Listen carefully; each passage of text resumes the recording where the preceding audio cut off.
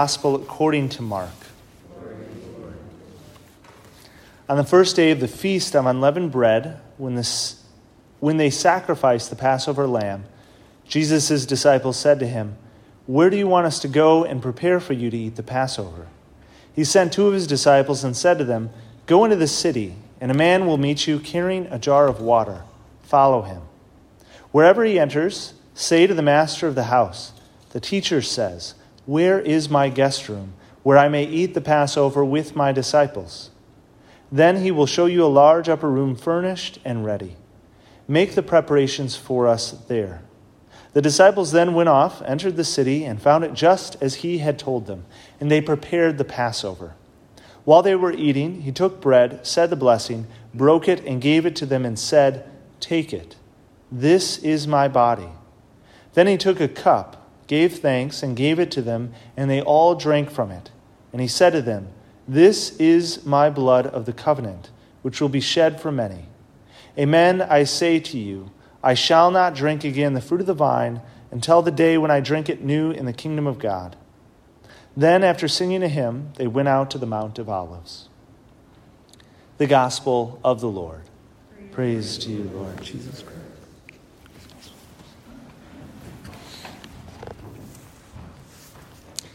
Today is the feast of Corpus Christi, right? So the body and blood of Christ. And I would love to launch into many theological discussions about why we believe what we believe. And there's a lot of good evidence for it, right? We don't just come up with these kind of crazy beliefs that the Eucharist is the body, blood, soul, and divinity of Jesus Christ just out of thin air, right?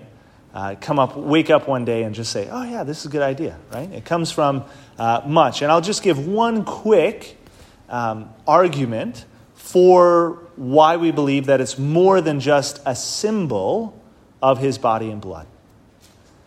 God's word is creative. So when God speaks, things happen. We see this in the book of Genesis. When God says, "Let there be light," there is light, right? When he says, "Let there be water," there's water, right? His word is creative in the fact that it causes creation. Jesus is God.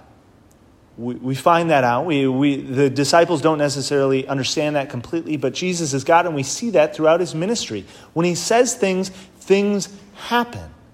He walks on water. He controls and calms the seas. He is God.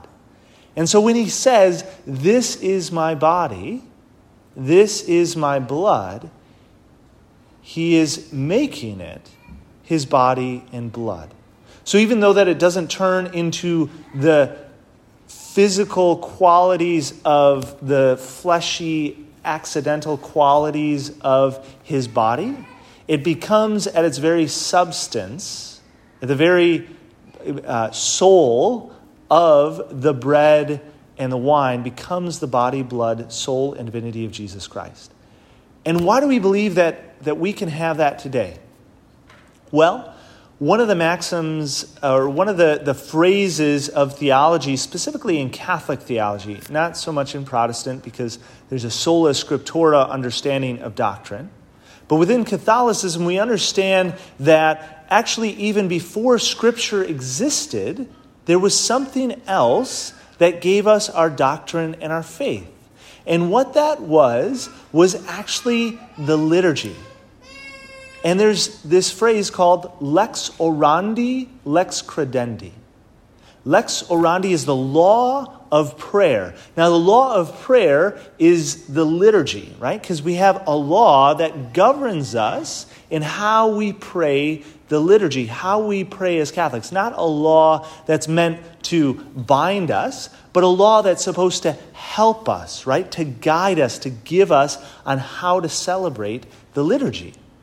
And that liturgy, that law of prayer, actually forms our law of belief, credendi, what we believe within our creed. Because even before we formulated a doctrine and a creed, before we formulated and pulled together Scripture and decided what was canonical and in the Bible and what wasn't, we had the liturgy.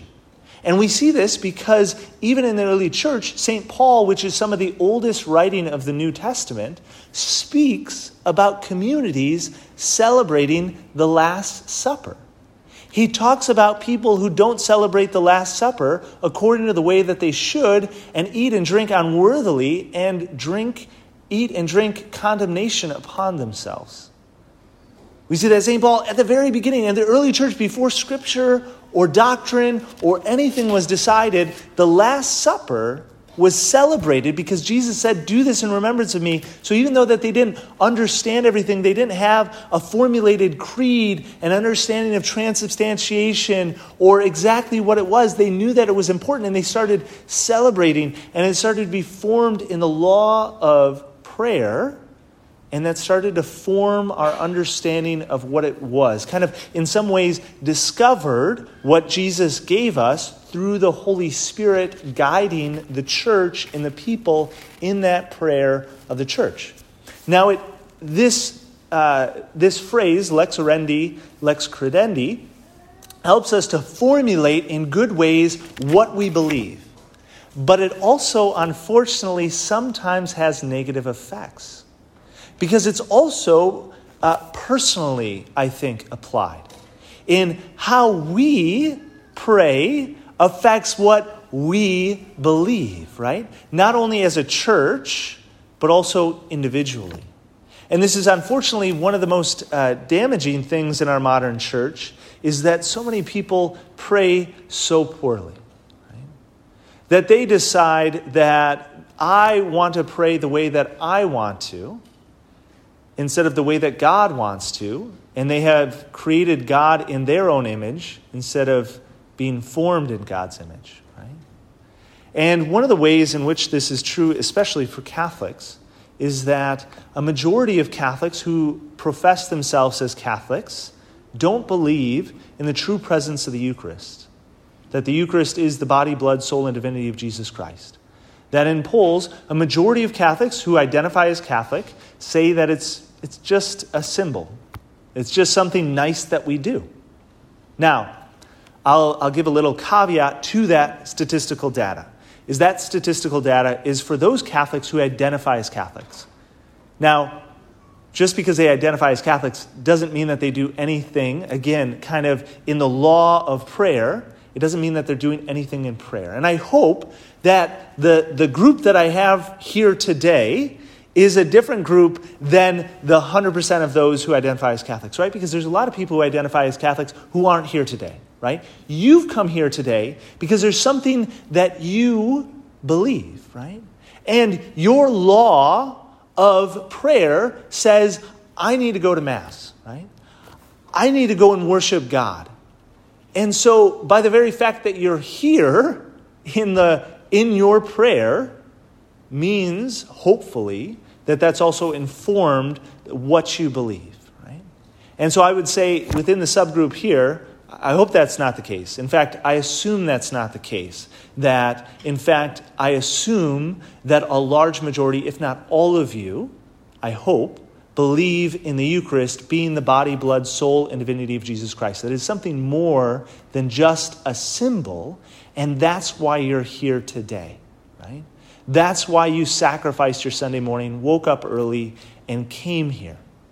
Now, for myself, this lived out in good ways and bad ways. I'll give you one example in which the way in which I was forced to pray, the law of my prayer as I was growing up, which was you go to Mass every single Sunday, right? We had 7:30 Mass, so every single Sunday morning we went to Mass. And when we traveled, right, it's really easy to be able to say, well, we're traveling, it's a little bit difficult, we don't know the area, we don't know the community, so we're just not going to go to church.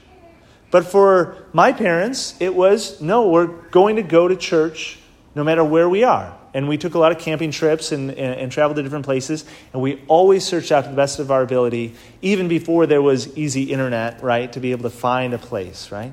And we searched it out and made that sacrifice to be able to do that. Now, that formed me.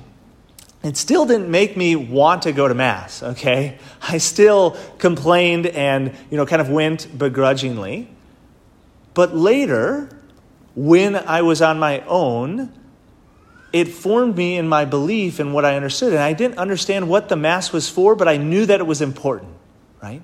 Because the law of how I had prayed, the law of my formation, helped me in what I believed, even if I didn't understand and couldn't formulate completely my belief.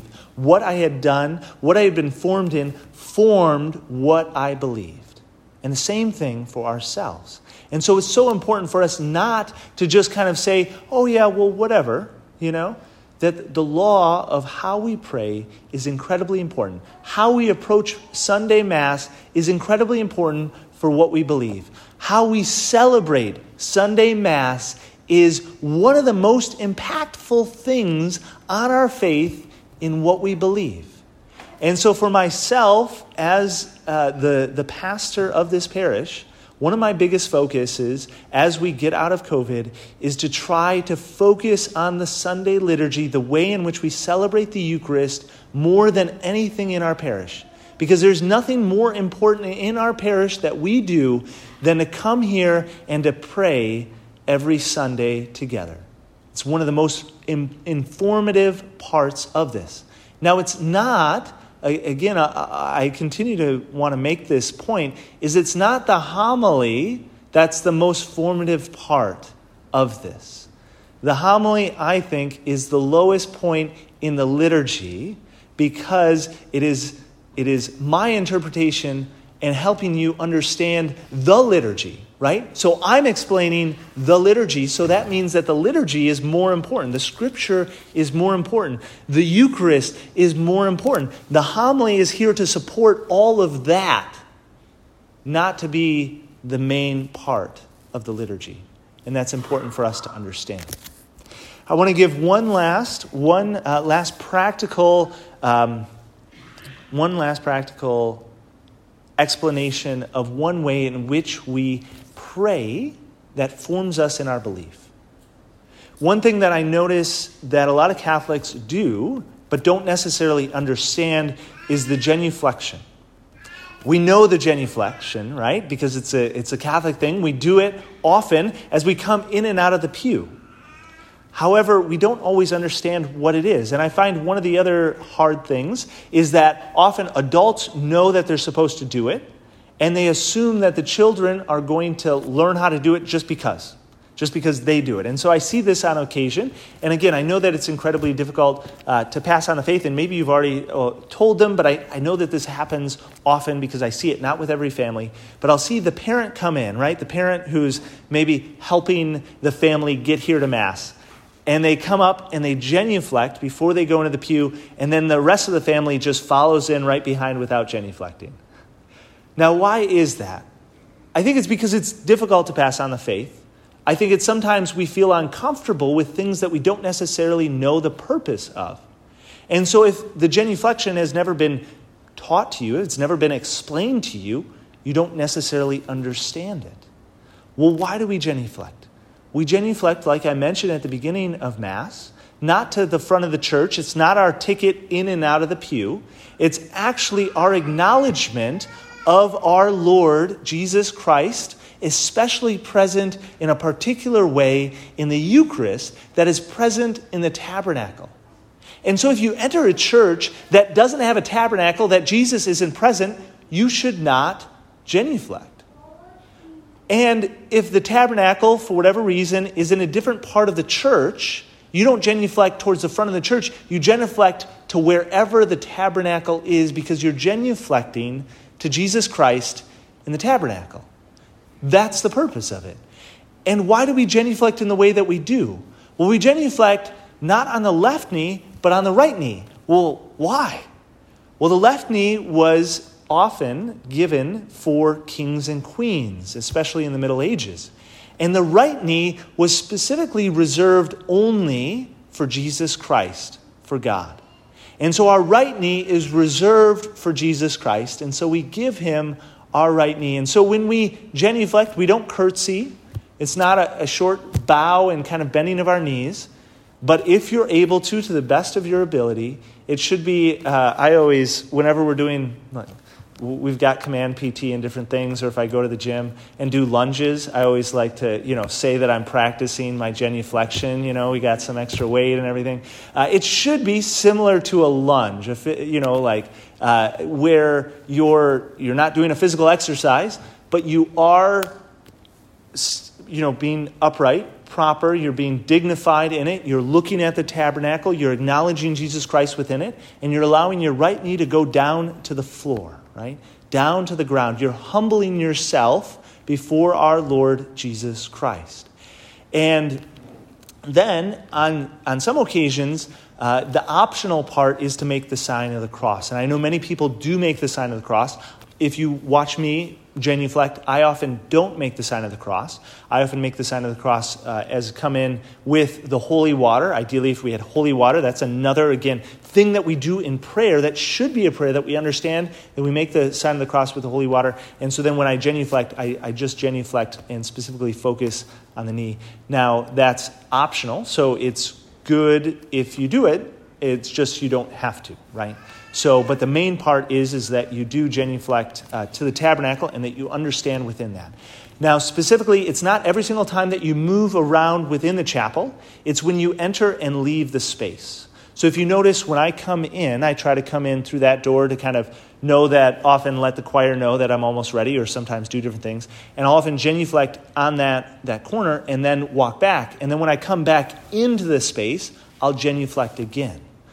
That's because I've left the space, right? I've entered and left the space kind of in that space. So the way in which we pray, how we know how to pray, what we do within this liturgy is formative, even if we don't understand it. And I hope that part of us, as we enter into the prayer of the church, this liturgy, the law of prayer, that we can be formed in our beliefs and continue to know and understand and believe and live out our faith in a greater way. This time of the liturgy is not just a time to be able to put our punch card in and say, yep, I care about God, I don't understand, I'm just in and I'm out.